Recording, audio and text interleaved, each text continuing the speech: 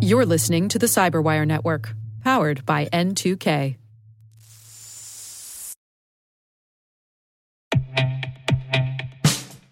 And now, a message from Cyberbit. Mastering cybersecurity is like mastering a sport. You build muscle memory through rigorous practice, then you train as a team to foster cohesion while operating under pressure. Like athletes, cybersecurity professionals thrive on hands-on simulation. But traditional courses, certifications, and open-source labs won't build you a winning team. You need Cyberbit. Cyberbit offers a hyper-realistic simulation environment for your SOC, IR, and C-suite to refine your skills, all using the market-leading SIMs, EDRs, firewalls, and WAFs they use every day. Cyberbit is offering Cyberwire listeners a free live-fire exercise. Sign up your team now at cyberbit.com/cyberwire.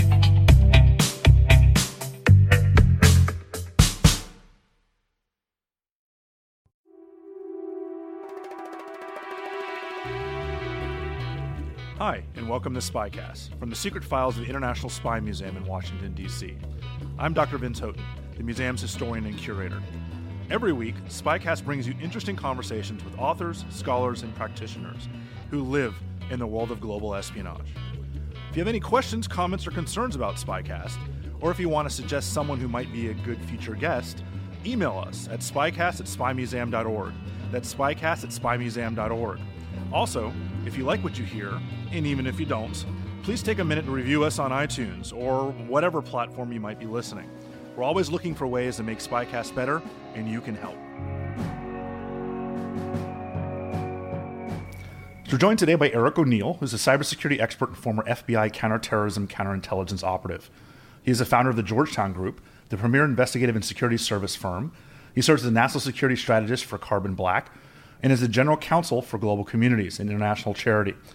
He lectures internationally about espionage and national security, cybersecurity, hacking and fraud, and corporate diligence and defense, and has appeared as a national security expert on CNN and Fox.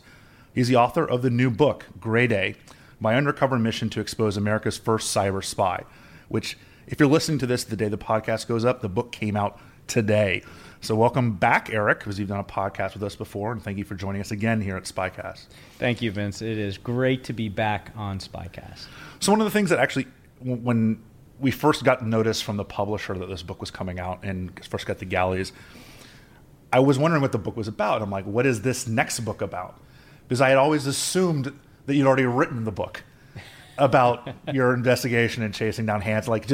It was almost the assumption that the book had been out for a while and somehow I had read it and forgotten that I had read it. So and actually several other people in the office were like, what's that book about? I'm like, oh, this is Eric talking about catching Hansen. They're like, he's writing that one again? It just, the assumption was, because of course the movie came out more than a decade ago and you've been talking about this forever, that this book existed already. So why now? So let me give you the strange twisting tale of why the book came out after the movie. I never wanted to make a movie. I never had a plan to make a movie. It just sort of happened. What I wanted to do was write a book. But it was 2001 when I started this. It was right after the Hansen arrest. Sometime after that, I left the FBI, and I sought permission to write my story. By the time I finally got permission from the FBI to declassify the one part of the story that was never told, that I worked undercover to catch Hansen, that is where we got our smoking gun, that's where we won the case, there were already 6 books that were in publication. So I felt defeated going to different agents and publishing houses in New York City and hearing each of them say, we love your story, it's a story we want, but we already have an author, and would you maybe write a chapter for them? Right. And I said no. And I felt very unhappy about that. I wanted to tell my story. I wanted to write a book. I've always wanted to write a book.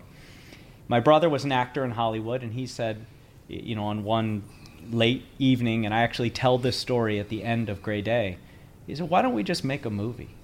And I thought, that'll never happen. People aren't going to make a movie out of this, but maybe it'll get my brother some exposure in Hollywood. So David went out and talked to some people. I spoke to Adam Mazer and Bill Rotko, who ended up writing the story for Breach in the first few screenplays. and told my story after getting the permission from the FBI. Billy Ray is the director and writer of what eventually became the screenplay for Breach. He came on board, and it was a long, nebulous tale to finally get a movie made. But I always wanted to write a book. Now, when the movie came out, it was 2007, so I was in my late 20s. I still had the idea of writing a book, and it only took me until I was 46 to get around to do it. But the reason for that is leaving the FBI, becoming an attorney, becoming a national security attorney, and then starting a security company, joining Carbon Black, a cybersecurity company. I became an expert in security and cybersecurity. I developed an expertise beyond the work that I was doing as a ghost for the FBI, and suddenly I had much more to say than just the story about the room, in the room catching Robert Hanssen. So, well, it's a dramatic different perspective that you have now, right? And not only do you have a decade and a half to look back and kind of understand things from some distance, I mean, you probably didn't right away, but like you said, you understand a little bit more about not only the impact of what Hanssen did, because it wasn't always obvious from the beginning, but also your career, like you said, your experiences since then have given you a better perspective on how to tackle this issue. Exactly. Grey Day is not just the story of how we caught Hanssen. I use a little bit of a trick. So it is that narrative story told from my perspective and all of the hell I went through in that room and trying to keep my marriage together and what undercover operations do to you outside of that operation. But it's also a cautionary tale about how the United States is losing the cybersecurity battle and what we need to do to win. And the reason that those two themes marry up so well is all of the conversations that I was having with Hanssen within that room 9930 in FBI headquarters, where my covert job was to catch him, but our overt job was to develop cybersecurity for the FBI. All of those conversations were about cybersecurity, what we called information security or InfoSec back then, and what we would have to do in order to protect data, and why spies, especially Russian spies, were able to so nimbly steal our information because we weren't protecting it correctly. So those conversations with Hanssen created the basis for my entire theories of cybersecurity and cyber defense. Right, because as bad as Hanssen was when it comes down to the spying that he did, he wasn't an idiot. He certainly understood the vulnerabilities in American cybersecurity. He certainly understood how far behind we had gotten. You know, he was the predominant expert of the FBI in InfoSec and information security, which made him so dangerous because you got the cream of the crop. The guy who knows more than everything is the guy who's spying for the Soviets. Certainly. So Hanssen wasn't just the worst spy in U.S. history, arguably, and certainly the worst spy in the FBI's history. He was the legendary gray suit that everyone who came out of the FBI Academy knew that we were going to be hunting for, no matter where you were in the FBI. This mole that we knew was somewhere in the intelligence community, but just for 22 some years couldn't find. He was a hacker. He understood how to penetrate computer systems at a time when we weren't building computer systems to defend. And so he was able to exploit networks and security systems within the FBI and also get on task forces with other agencies and steal from them. And I think, you know, one funny story that I like to tell when I'm on stage, and I tell it in Grade A, was he was one of the first spies to drop data to the Russians. And I like to imagine some old KGB intelligence officer getting a floppy disk and wondering what to do with it. Right. And then finally figuring out, I got to stick this in a computer, and realizing it's encrypted. Because in some of their letters back to him, they asked, what do I do with this? He assumed they would understand how to break encryption. So he had to tell them how to open that data up. I bet that pissed him off. I think it made, the KGB had to think of him. They didn't know who he was, which is one of the ways that he protected himself. And he was very careful to never let them know his identity, which is, if you're a spy, that's the perfect way to clean yourself and to keep yourself safe. The KGB, on the other hand, they put up with all his nonsense and his foibles and the way that he controlled the entire operation because he was literally the goose laying the golden eggs. He gave them some of the most damaging intelligence against the United States that has ever been handed over to a foreign intelligence service. So they weren't going to mess with that. Let's talk about, before we get to the Hanssen case specifically, let's talk about your path to the FBI, because a lot of people think, whether they're watching TV shows or just from basic pop culture, the idea of the FBI is you're Mulder and Scully, you're carrying a gun, Right. you're the FBI agent arresting people. But there's a lot of different jobs at FBI, and Yes. certainly a lot that don't carry guns around, whether they're intelligence analysts or they're behavioral BAU guys, or they're people who are doing forensic stuff. And then there are surveillance specialists, Yes. which is what you did, the ghosts. The ghosts. So was that something that you'd always wanted to do? Was it what you thought as a stepping stone to become an agent? What got you into that in the first place? So, like everyone in 1996 who was applying to the FBI, no one knew that the ghosts existed because back then they were still classified. To back up, I hadn't actually dreamed growing up of applying to the FBI. In fact, what I wanted to do out of high school is go into the Naval Academy. And so I worked very hard in my last number of years at high school to bring my grades up to be competitive. I didn't get directly into the academy. Coming from Maryland, that's a pretty tough thing to do. I got into the academy 1 year deferred. So the idea was go to a prep school and then you can start after a year at the academy.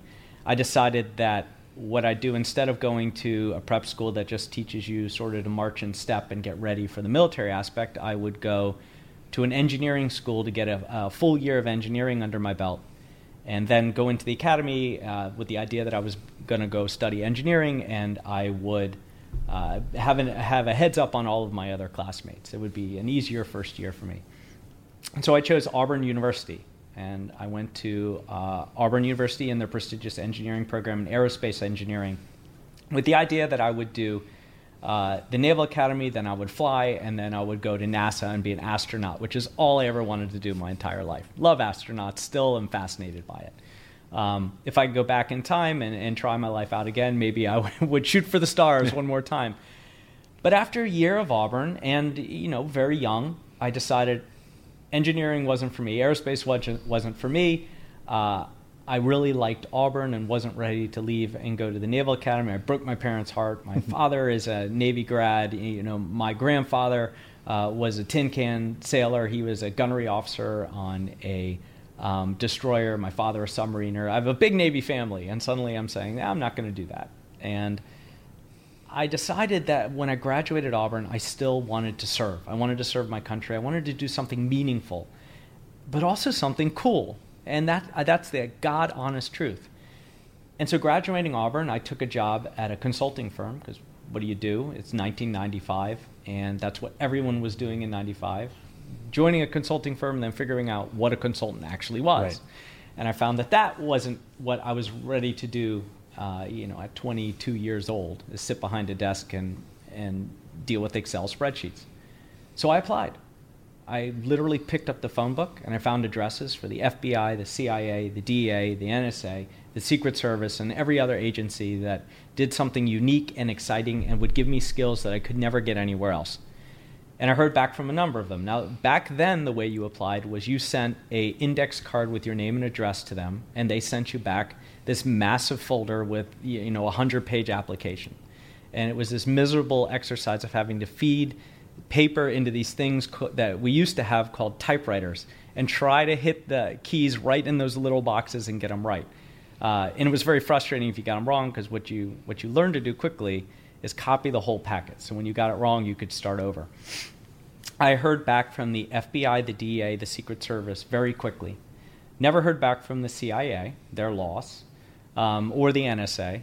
And I decided that whoever gave me a training date first, I would go with. And it was the FBI by 1 day over the DEA. And I had gone through all of the preliminary psychological evaluations, and so that DIA recruiter was really angry. Now, the reason that I went into the SSG, the Special Surveillance Group, as an investigative specialist and not a special agent, is I was too young.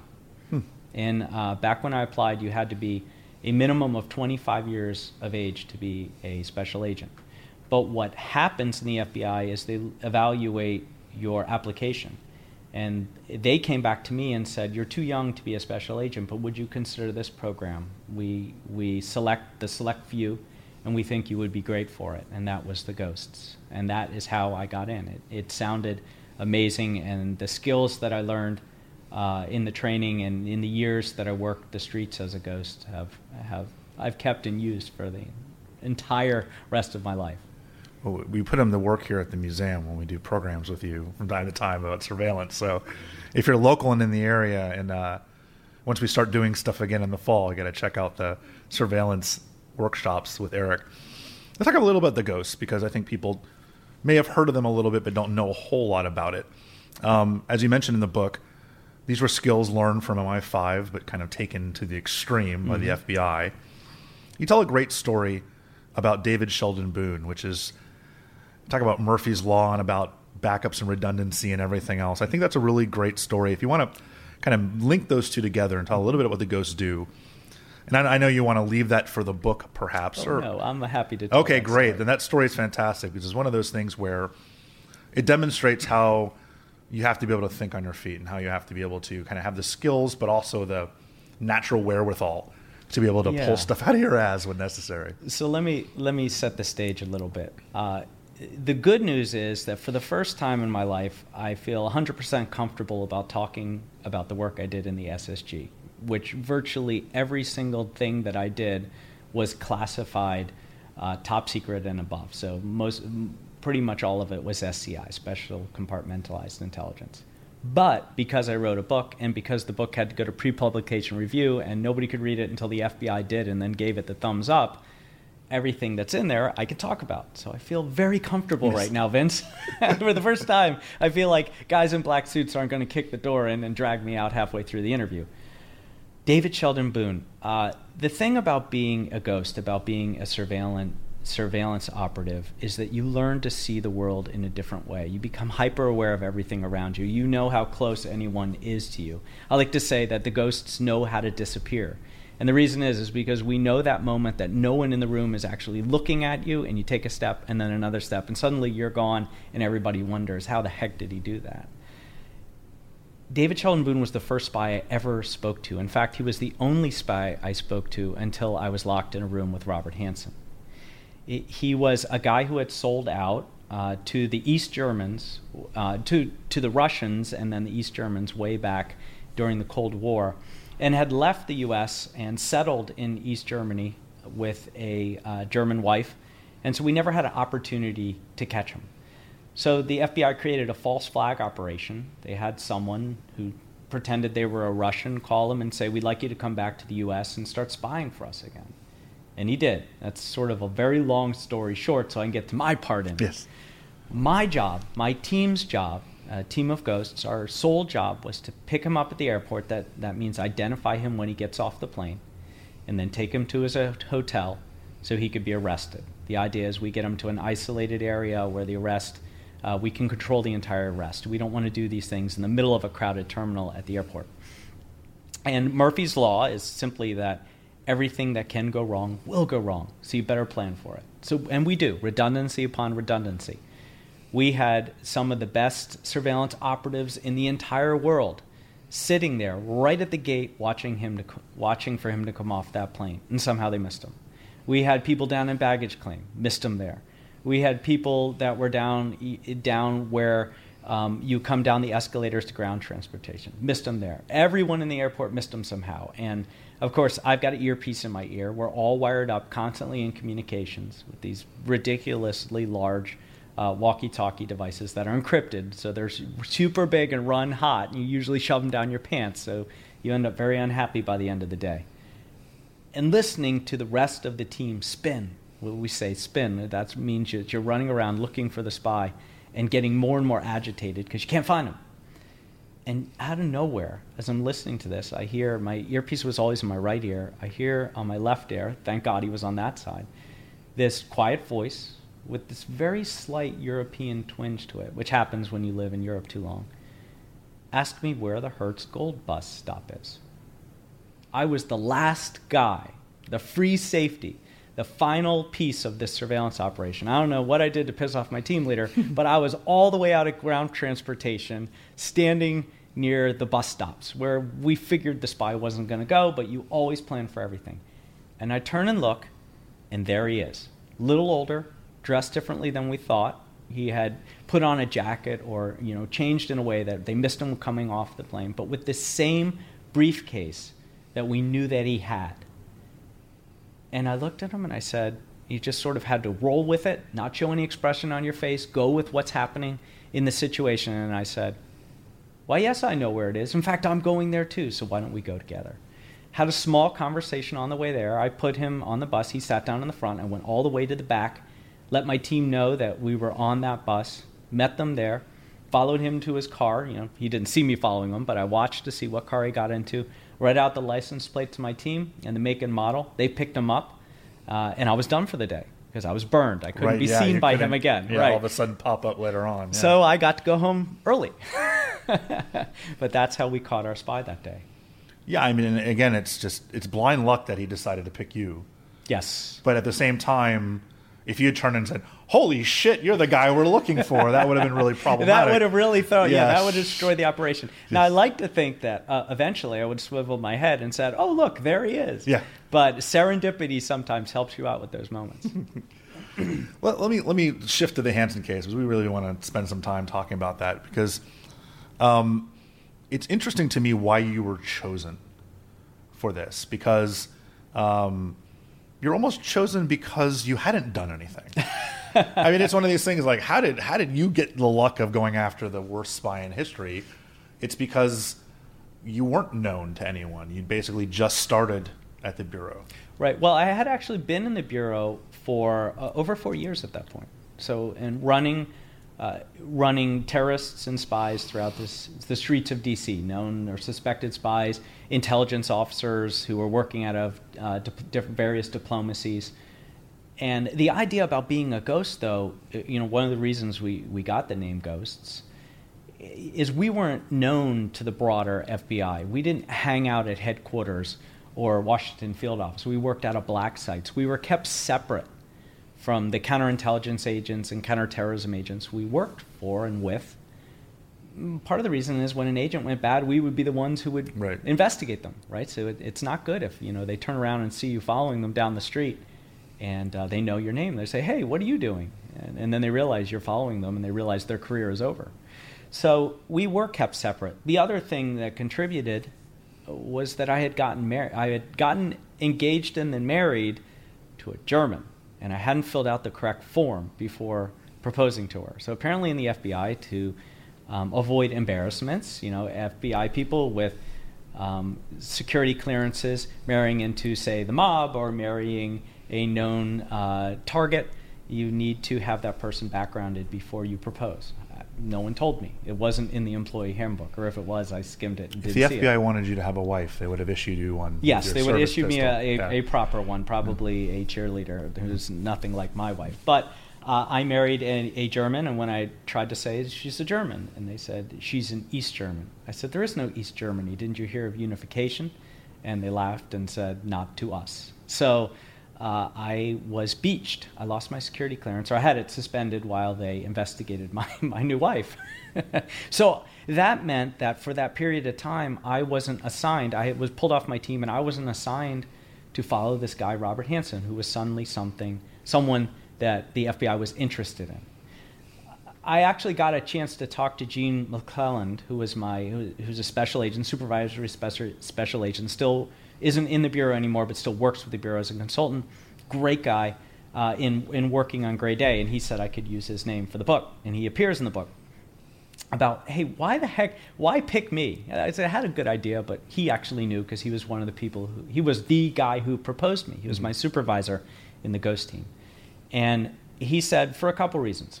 We couldn't find any agent who was trained in this face-to-face investigation who knew how to turn a computer on. So none of our counterintelligence guys could sell the idea that you're developing cybersecurity for the FBI. No one could hang with this guy who was a hacker and a computer pro who had fooled us all these years. You weren't known to him. You have a counterintelligence background, so you at least know enough about the game. And I had developed a database on my own at the FBI to track targets because I was tired of doing it in this method where we would throw all the data out on paper and sift through it on a conference table and try to do predictive analysis on this Russian IO has been at this telephone pole the last in the same day in the last 4 years. Let's see if he's going to be there in the next year. A computer can do that in a second. Right. It was taking an afternoon for analysts. the reason I built this is I wanted to go to law school at night and and get out of my night shifts. But it worked out, and this was a way to sell to Hansen. This guy knows computers. We'll be right back after this.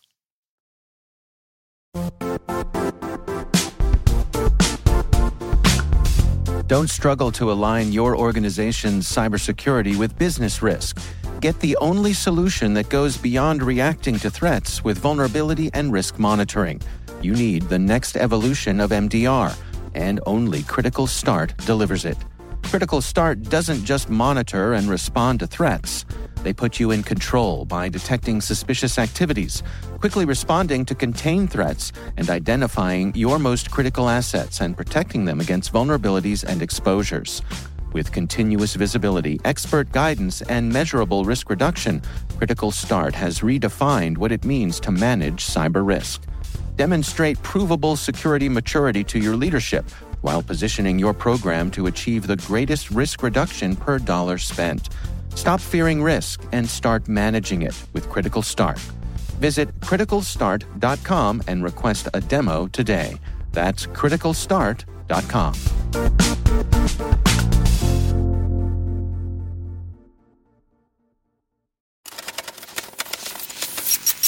So one thing also interesting about that was that this wasn't something where you could spend months and years slow playing this investigation. Because there was urgency, right? Because Hansen was about to retire from the FBI. And likely he would probably retire from spying also. I mean, if you had to catch him, you had to do it pretty fast. There wasn't like, you're going to be undercover for 2 years getting to know Robert Hansen. Exactly. There was a lot of time pressure in this investigation. And this really demonstrates how quickly the FBI can pull together a perfect operation in almost no time. We hear so much criticism about the bureaucracy of the FBI, but when a field team gets engaged and goes after a target, that target is ultimately doomed because we are so mechanically good at doing what we do. So in this case, Hansen had been, for no better way of saying it, banished to the State Department on a liaison job just because no one really liked him and he had a lot of problems in the FBI. He was a poor manager, a poor operational person. He was an extremely talented analyst, but he had difficulty in his people skills.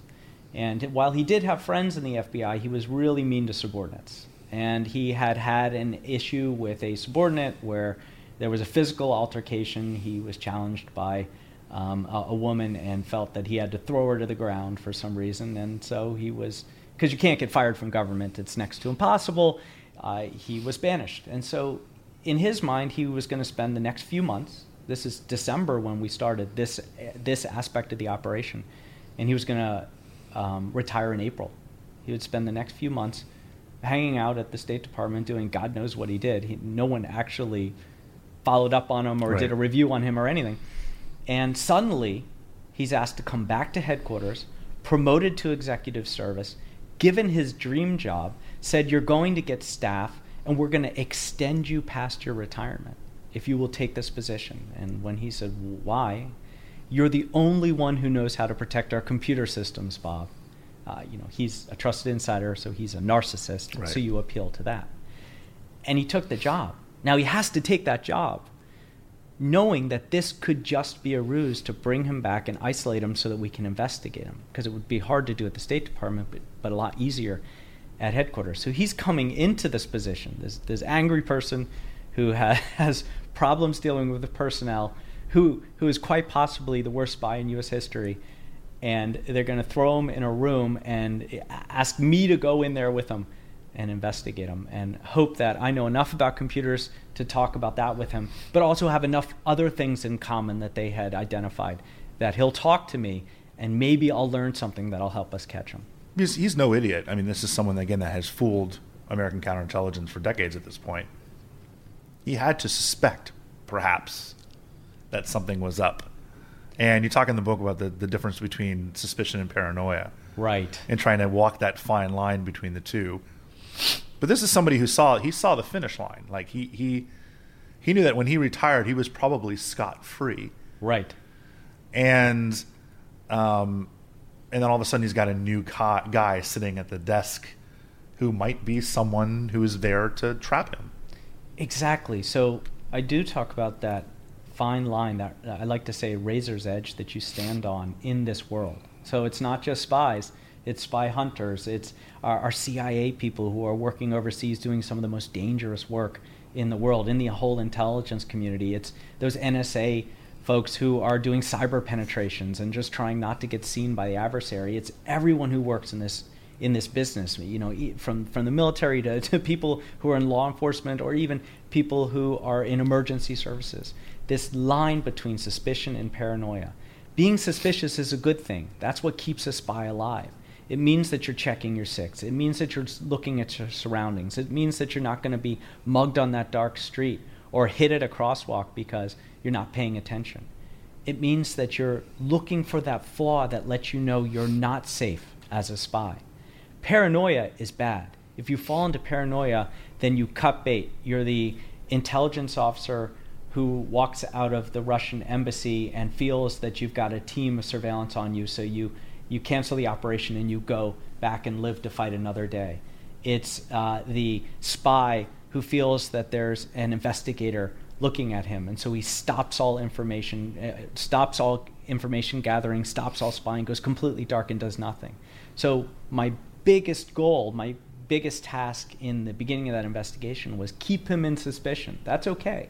But every time he starts to move to paranoia, you have to make him feel like this is a real job, that you were assigned to him to do a real job. Keep him comfortable, because if we fail, he cuts and runs. And then there was an old agent who even told me, it'll be your fault. I was like, great, thanks for keeping on the pressure.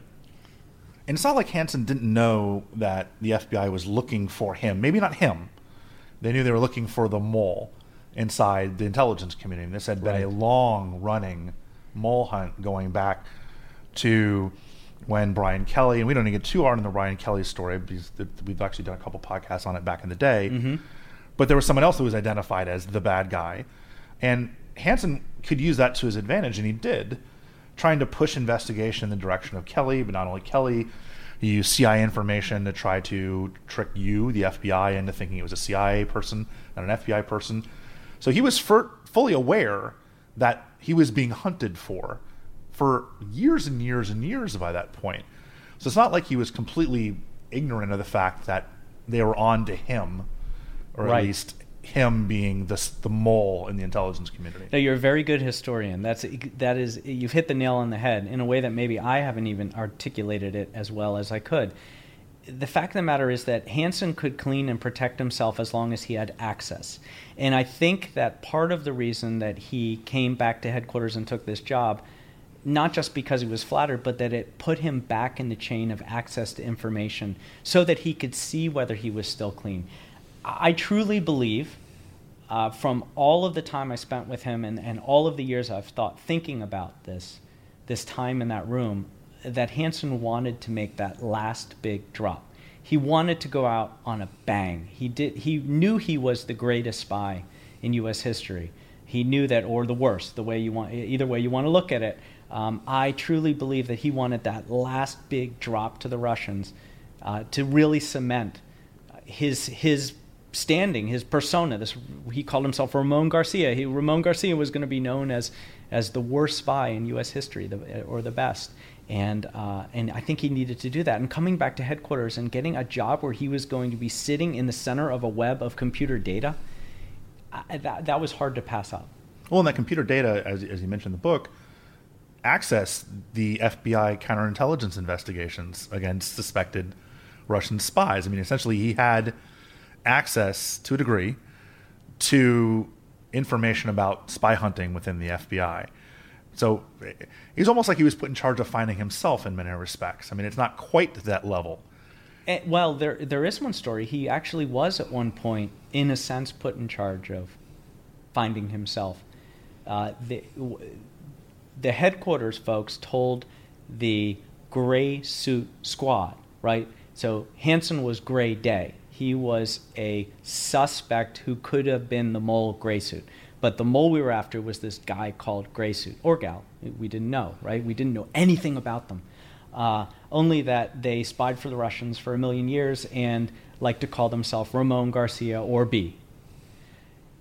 And at one point, headquarters asked the agents to go out and talk to this guy, Robert Hansen, who was known as their best Russian analyst. And so they went out and talked to him and asked him, could you give us a list of people that you think could be Gray Suit? And he was happy to do that. And apparently the list sent the FBI on dozens and dozens of wild goose chases that pushed them completely far away from Hansen. It was just another way of pushing the investigation away from himself, and he routinely did that whenever he could. Let me ask him about his personality. You have a psychology degree. You kind of were able to get very close and personal, really the only one. You spent lots of time, just you and he, sitting in that room. Was he intimidating the first time you met him? What did you kind of perceive that made him tick? And I love, this is a long-winded question, it's kind of all about your impressions of him. I love the hazing, basically, the whole, for lack of a better word, making you still paintings and kind of doing almost busy work to prove yourself as you were there. So your initial impressions of him, because there was a time in which you didn't know he was the guy until you were told later on you thought he might be a potential suspect of espionage. Right. So going into the case, so if you look at the actual story and the book, Gray Day, versus the movie, one thing that was flipped in the movie is in real life, in the real true story, I went into the investigation knowing that I was part of an investigation looking into this guy, Robert Hansen, for potential espionage against the United States. Nobody told me that we had suspected he was that big spy. In fact, I really wasn't told much more than that. The more that you put in my head, the more chance that Hansen could extract it. I could make a mistake or an inadvertent disclosure that tells him something that I'm not supposed to tell him. So you tell me as little as possible, and I go in a lot more clean. And then as I was getting frustrated in the case and feeling like this is a big waste of time, the guy's a jerk. Yeah, you're right, he's a pervert. He's got a lot of problems. He's probably the worst manager I've ever been under in my entire life. And actually, I can tell you now, at 46, he is the worst manager I've ever been under, and I've been under some bad ones. But I'm just not finding anything that suggests he's a spy. He goes to church every single day. I mean, he's the most pious person I've met in my life. Yeah, he's a jerk, but he loves his kids and his family. He just doesn't feel like a spy. Mm-hmm. And that's when they say, he's a spy. He's not just a spy. He might be the spy. And eventually when I said, this is a waste of my time, I just don't want to be in this case anymore, it's destroying my family life, and it's consuming me, and my grades are slipping in law school, and can I please just get out? That's when they said, we believe he's the spy. This is the most important case we've ever run. There is no option to leave. You mentioned ruining your family, and there's a lot of stuff about your family from the very beginning of this book all the way to the end. And I think, if people have seen Breach, they allude to that a little bit in the movie. And there's only so much they can do in an hour and a half or however long the movie is. But by reading this book, you can see, in the end of this question, I want you to talk about how much of a relief it was to finally tell Juliana what you were doing this whole time. But the amount of pressure this must have put on your marriage, because you hadn't been married all that long, to be able to not only have to lie to her, but to lie to her about where you were, who you were with, what you were doing, and then making things even worse as you've got your crazy boss, probably the worst spy in history, talking to your wife and reaching out to her, and kind of, boy, was that something that probably was a thorn in your side. Yeah, I mean, try to look at it from my wife Juliana's perspective. You marry this guy, you take a chance, abandon your life, move to the United States in this crappy little English basement apartment, which is all we could afford in Eastern Market. He works for the government. You kind of figured out he works for the FBI because it's sort of hard. At some point, your spouse sees your credentials or your badge, but he'll never tell you what he does for the FBI. And anytime there's any conversation that gets there, it gets shut down. So you just don't bother asking anymore. And then 3 months into your marriage, the supervisor shows up. Gene McClellan shows up at the house unannounced on a Sunday morning, wakes everybody up, and then suddenly your husband comes back in and says, I got promoted. to a computer job so I can make it to law school and I'm not so stressed out doing all this crazy overnight and away for 3 days and nutty work. And you feel to yourself, oh, this will be great. And then everything is 10 times worse. Because one of the reasons that I truly wanted to put so much of that personal marriage and life into the book is to explain what undercover operations can truly do to a family, to show that to my readers. And it's not fair, and it's very hard. And a lot of people who did what I did ended up divorced because of that. Now, I'm very lucky. Juliana stuck by me, and I will always owe her for that. But to answer your question, I can tell you that the first thing I asked Kate Alleman, who was the special agent who was in charge of making sure I didn't screw up in this case, the first question I asked her when she called me and said, "It's done, we just arrested him," was, "Can I tell Juliana?" And she said, "Yes, just her and your immediate family. We're still trying to catch the IO, the intelligence officer, the Russian intelligence officer who may have gone and picked up the drop that Hansen left. But don't tell anyone else. We're keeping this very quiet." And I did. I pulled the car over. We were driving at the time, and right on the side of the road, cars rushing past so fast that our car was rocking. And I told her everything, start to finish. What I did, what I had been brought on to do, what that case was, that boss that I complained about every night for being such a jerk was actually a spy, the worst spy, and we'd caught him. What this was going to mean, and how suddenly I was uncertain about my future and what I was going to do next. I'm betting her response was mixed. So probably a combination of relief that you could actually she knew exactly what was going on, and it wasn't like an affair, and it wasn't like, right. But at the same time, like, you mother, for lying to me for this many months and all that. That's something that does come across in the book very well, is kind of the relationship tension, and you can almost kind of feel in certain circumstances like, ooh, man, I hope there's a lot of flowers in her future, because there's a lot of crap she had to deal with. Yeah, she was the character in the book, right? The character in my life, the person in my life that if I were reading the book, she's the one I wanted to make it more than anyone else. Yeah. I wanted her to be okay at the end. Right. Well, it was one of the things where, like, you finished reading it and you wanted to walk up to her and be like, "Man, I'm sorry that you had to deal with that shit." But enough of that, because there's you do enough job in the book of apologizing in print.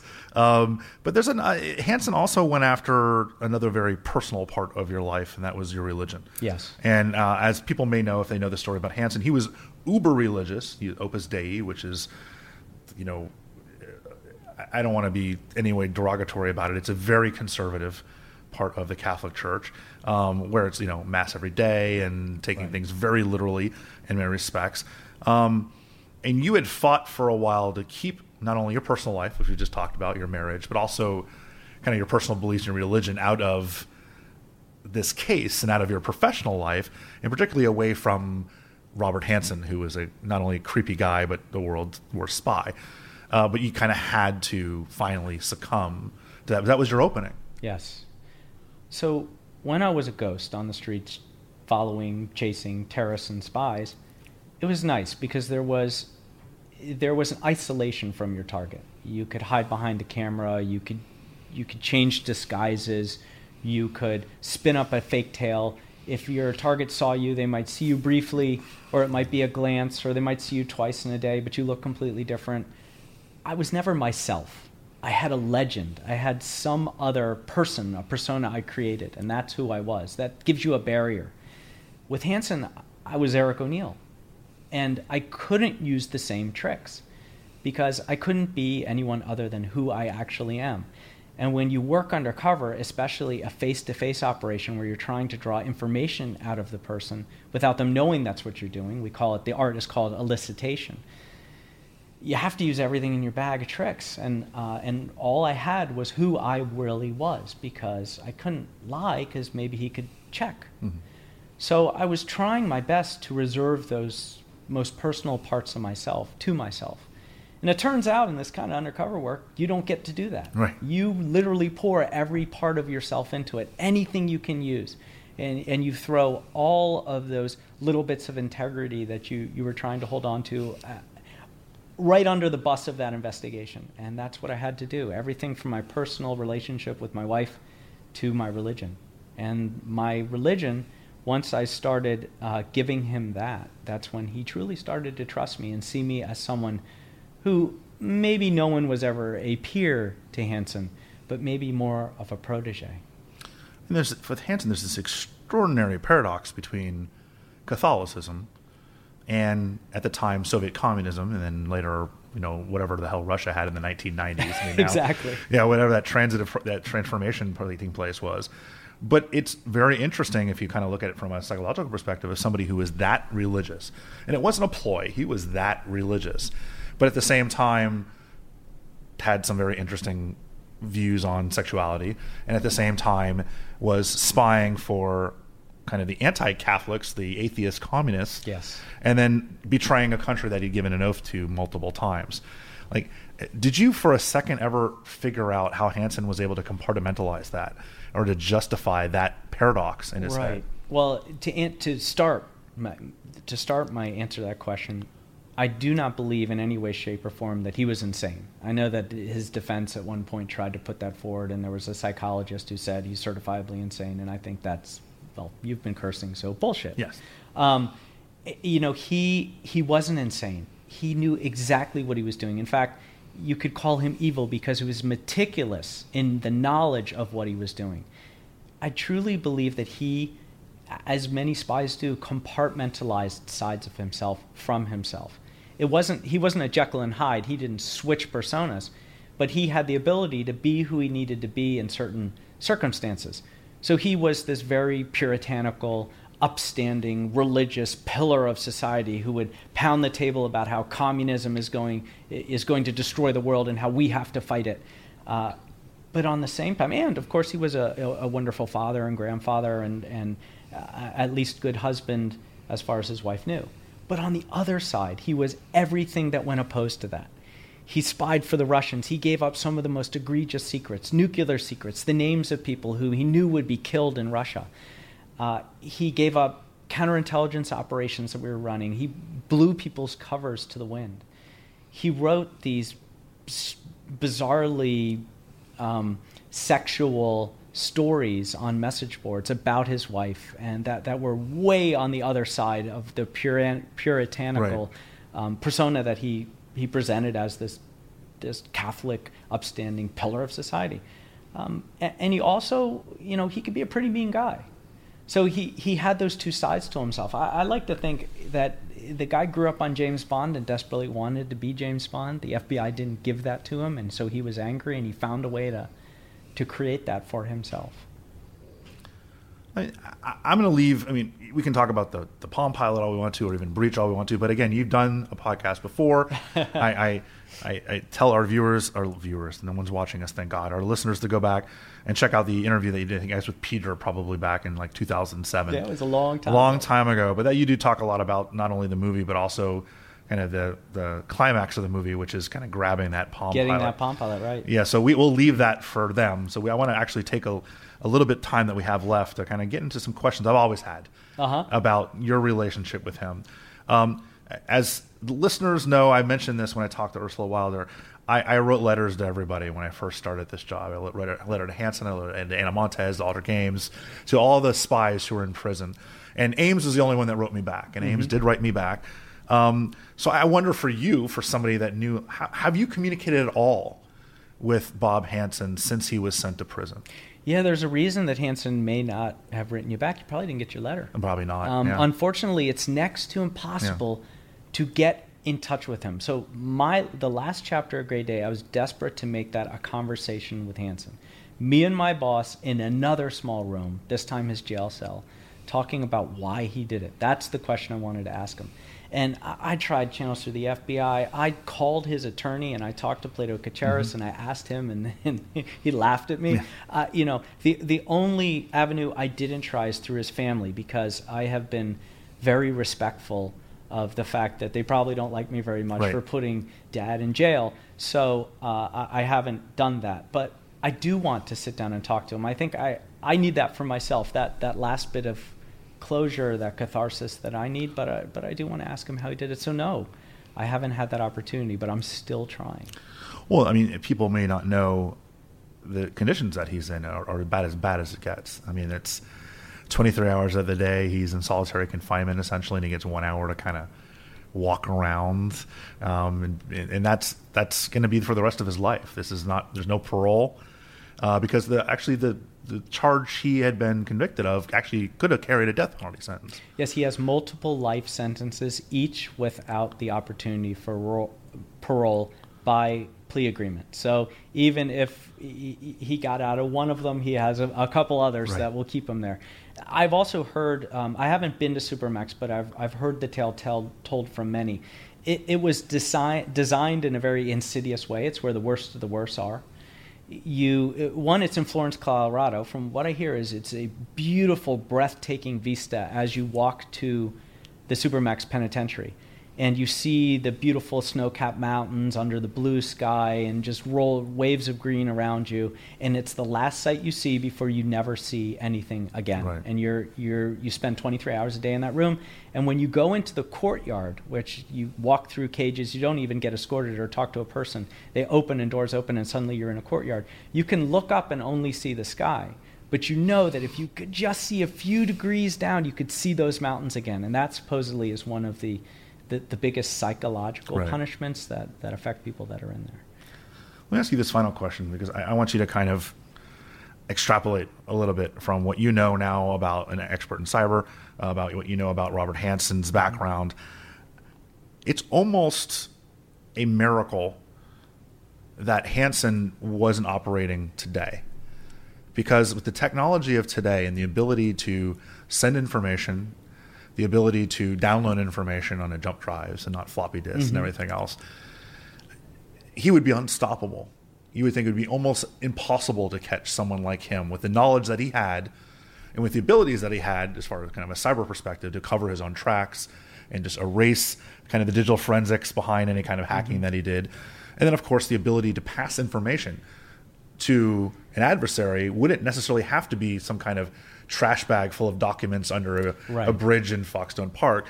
Like, that to me says we caught him at just the right time. Now, I know he's going to retire anyway, but this is now we're extrapolating and we're counterfactualing and we're waxing philosophic. Well, the idea is that was right before this transformation point to where things became really digital and very, very difficult to catch someone as brilliant as he is.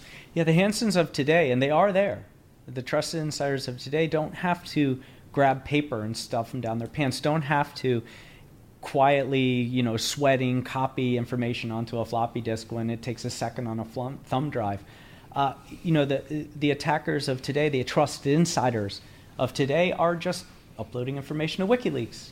They are sending information over secure servers directly to their adversary.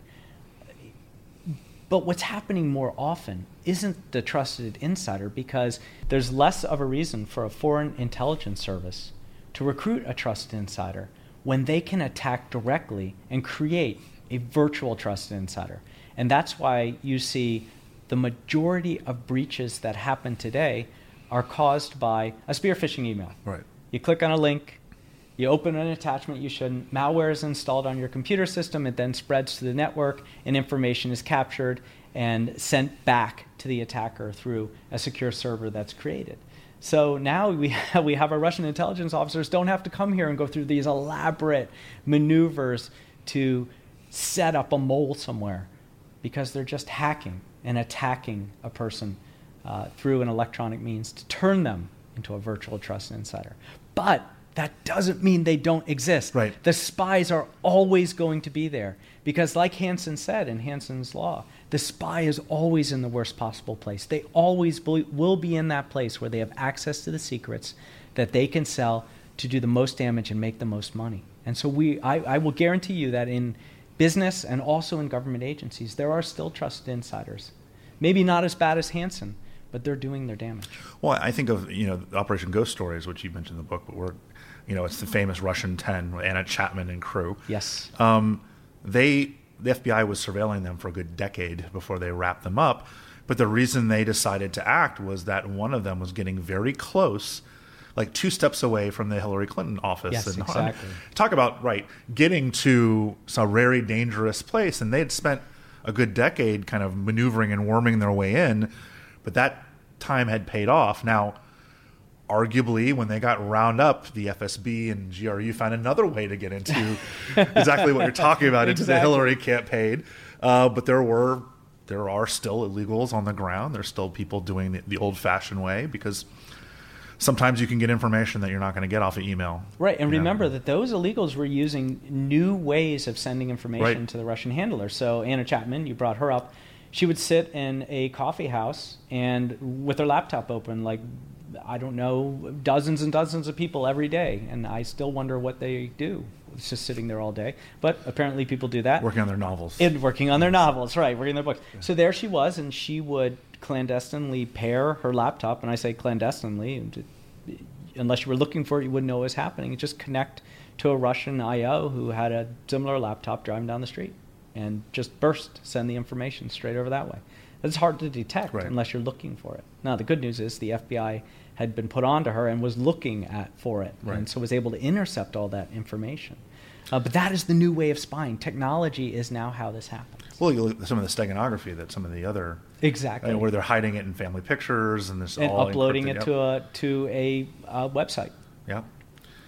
Well, you can find those stories actually, and all the other ones too, as far as what Eric did throughout his career, including, of course, the end of the Robert Hanssen investigation, the final arrest of Hanssen, in the book that came out again today. If you're listening to this podcast the day it came out, Grade A, My Undercover Mission to Expose America's First Cyber Spy. And if you want to know a little bit about the difference between reality and breach and hear the Palm Pilot story firsthand, check out the interview that Peter Ernest, I believe, did with Eric. Yeah, Peter, back in 2007. I mean, it's been more than a decade, but it's not hard to find. You just scroll down on the Spycast list and you can locate it and listen to that interview. So, Eric, thanks again for coming back to do a Spycast. I'm sure we'll see you again in the future. Absolutely, Vince. It is always a pleasure. This has been great. Thank you for listening to Spycast. Remember, every Tuesday we will post a new podcast available from both spymuseum.org and iTunes. If you have any questions or comments about Spycast, email us at spycast@spymuseum.org or leave a comment or review on our iTunes page. You can also follow us on Twitter at INTL Spycast. That's INTL Spycast. Talk to you next week.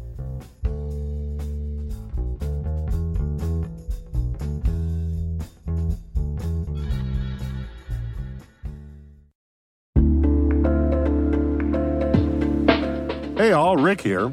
At N2K CyberWire, we're dedicated to continuously improving the quality of the news and commentary on our network. That's why we're inviting you to participate in our 2024 audience survey. It only takes a few minutes, and your feedback is invaluable. Plus, you'll have the chance to win a $100 Amazon gift card as a thank you for your time. Head on over to cyberwire.com/survey. That's cyberwire.com/survey to share your feedback now.